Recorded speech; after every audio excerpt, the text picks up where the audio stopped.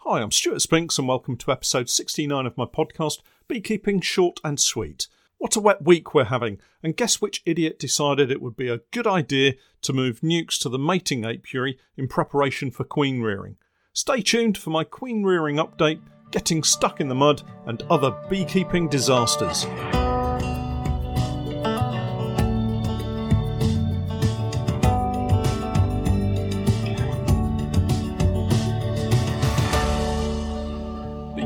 Short and Sweet, a beekeeping podcast for the inquisitive beekeeper with a short attention span.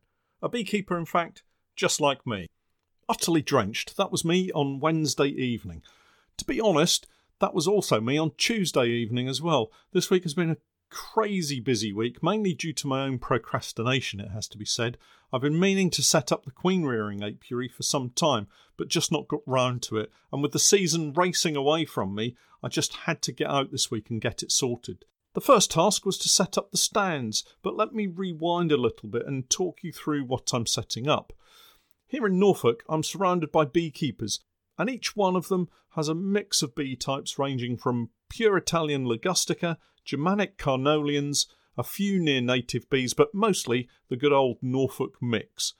Open-mated and a collection of genes from around the world, no doubt. Here I am, trying to get back to near-native, or perhaps better described as locally adapted mix of bees, but as you know by now, I have a preference for the darker bee, so I'm trying to be ruthless this year and move on any stripy or light-coloured queens. Some of them have performed quite well, but my bees are not yet consistent enough, and I'd love to be able to share them with other beekeepers, but not until I'm sure of what I'm producing. Anyway, in order to attempt to give myself a fighting chance, I'm moving around a dozen colonies containing dark drones into my mating apiary area at the fishing lakes. The plan being to flood the mating site with as many darker drones as possible to try to edge out any light or stripy drones. I'm also adding a few super frames to the brood boxes of these colonies to encourage the girls to build drone comb from the bottom of each frame and produce an excess of drones beyond the more normal levels that you might find in these colonies. Close by to this apiary, I have my mating apiary. It's just a clearing with a load of nuke boxes filled with nucleus colonies ready to take virgin queens when the time comes. Currently, they're all queen-right, and I'm balancing colonies for strength by shifting a few frames of brood from one to the other and adding a few frames of foundation here and there where needed. Of course, I'm making sure that they're all healthy colonies before I do any of that moving. Just switching topic for a moment, I had an email from our National Bee Unit yesterday advising that in this cooler, rainy spell, nucleus colonies might be starving. If you've seen any of my nukes, you'd wonder where they got all their stores from. At least 2 frames of food in each, so I'm not really worried about the starvation issue at all. But different areas around the UK have struggled, so if you have recently made up a nuke or a split, it's worth checking on them. If they're low on food, give them a bag of fondant and they'll be fine, I'm sure. Happy Valley Honey's Apipasta is my favourite at the moment and well worth checking out. I'll drop a link in the podcast notes for you. If you want it quickly, give Paul a call and make sure you mention where you heard about it. Paul has supported both my videos and these podcasts, and he has some excellent products, so do give him your support if you're at all able. Anyway, back to the queen rearing apiary. I have stands set up to take 4 nuke boxes. These vary from my own commercial plywood nukes to the BS Honey 2-in-1 nukes. It's just what I have available at the moment. The stands are a new addition for me. Remember, I'm fairly useless at woodwork, so they're no work of art. But last week I visited a fellow commercial beekeeper, Kevin Thorne, who had a large stack of wood and concrete outside his back door. And when I asked him what they were for, he said they were for hive stands, and he'd seen them in use by another fellow bee farmer who also happens to be an ex-bee inspector colleague of mine by the name of Sylvia. And I'm pretty certain she may have seen the stands from another fellow ex-bee inspector, Andy. Actually, Andy was the national bee inspector for many years, and I did remember seeing these stands on one of his presentations. So there aren't many things that beekeepers create that haven't already been created and tried out in years past, and I make no claims that these stands are my innovation, but they work superbly, it seems, and they're really easy to create, which is really important for me. You need 4 times 9-inch hollow block concrete blocks. those are the ones with the 2 holes in, and 2 lots of 75mm square 1.8 metre fence posts. You put 2 blocks at each end, one on top of the other, and lay the fence posts across the top of the concrete blocks. And there you have it, a simple functional hive stand for up to 5 nukes or 2 hives. I'm using them with just 4 nukes spaced evenly apart. I think it will give me a lot more room to inspect and manipulate the frames during those inspections. So I currently have 4 of these set up in this one apiary, which gives me 16 nuke positions. But quite a number of these nukes are BS Honey 2-in-1 nukes, so I'd guess I maybe have 20 to 24 potential queen mating nukes, which is fine for my purposes. The great thing is I can add more of these stands and immediately increase the mating nuke setup by up to 8 3-frame nukes if I use the BS Honey boxes. Again, I'll leave a link in the podcast show notes to their website. Having set up all the stands, the move of the nukes was simple enough really, especially the poly nukes, as they have those round disc entrances that you simply dial round to close off the entrance and leave just the ventilation section in place. I always use a simple strap to hold everything together and then just carry the nukes back to the truck. It would have been that simple if it hadn't been raining, and boy have we had some rain this week. The long grass was soaked, which meant I was soaked from the knees down, and the heavy rain meant I was also soaked from my head down to my waist pretty quickly too. It didn't take too long to load up the nukes though, and the heater in the truck is pretty good, so I warmed up fairly quickly. I did say to myself I'm not doing that again, and that promise lasted all of 24 hours as I found myself back out in the rain the next day, moving the drone donor colonies in what seemed to be even heavier rain. And that's where things went south fairly quickly. I managed to get 4 or 5 hives onto the back of the truck before heading over to the field beans site, where I knew I had a couple of really nice colonies with the darkest drones, and I really wanted to get those over to the mating sites as well. What I'd forgotten is that the lower field beans site was on a field that the farmer had left fallow, but he'd also ploughed and sown some kind of green manure into it. Well, the truck made it onto the field and gained about 3 yards before sinking into some very soft, saturated mud.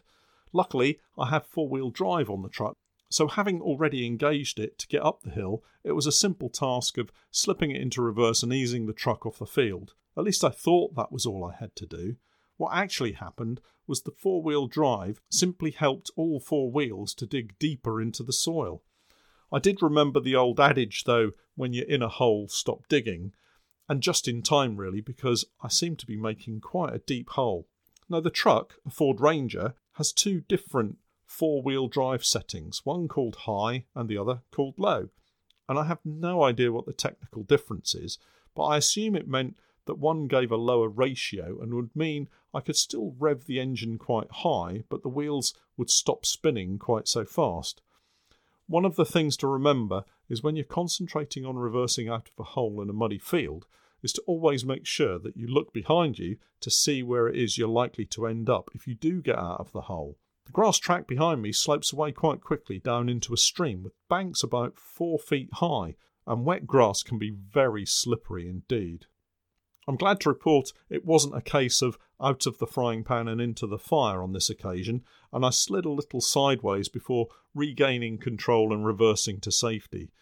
It did cross my mind to have another go at getting up the muddy slope on the field, but common sense prevailed and I decided to leave those hives for another day.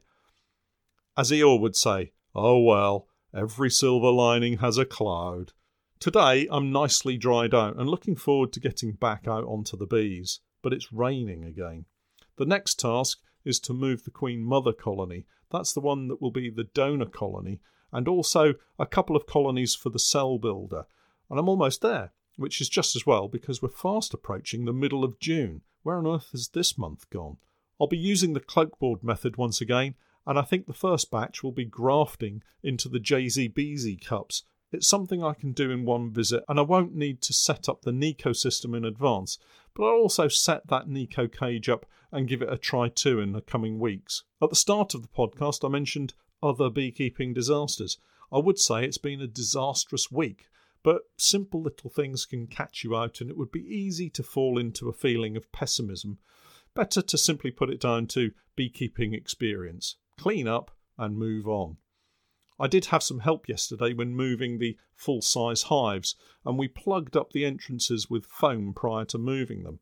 Some of the colonies are so big at the moment, we actually had to remove the entrance blocks recently, and that can be a bit of a pain when you want to put them back in to move bees. It's easier just to use a full-width strip of foam and block up the entrance completely. It's quicker and less disruptive for the bees. That is, unless you carry the hive into an apiary through a narrow walkway lined with nettles and brambles, and you forget that you have foam in place. The brambles catch the foam and automatically remove it from the entrance for you.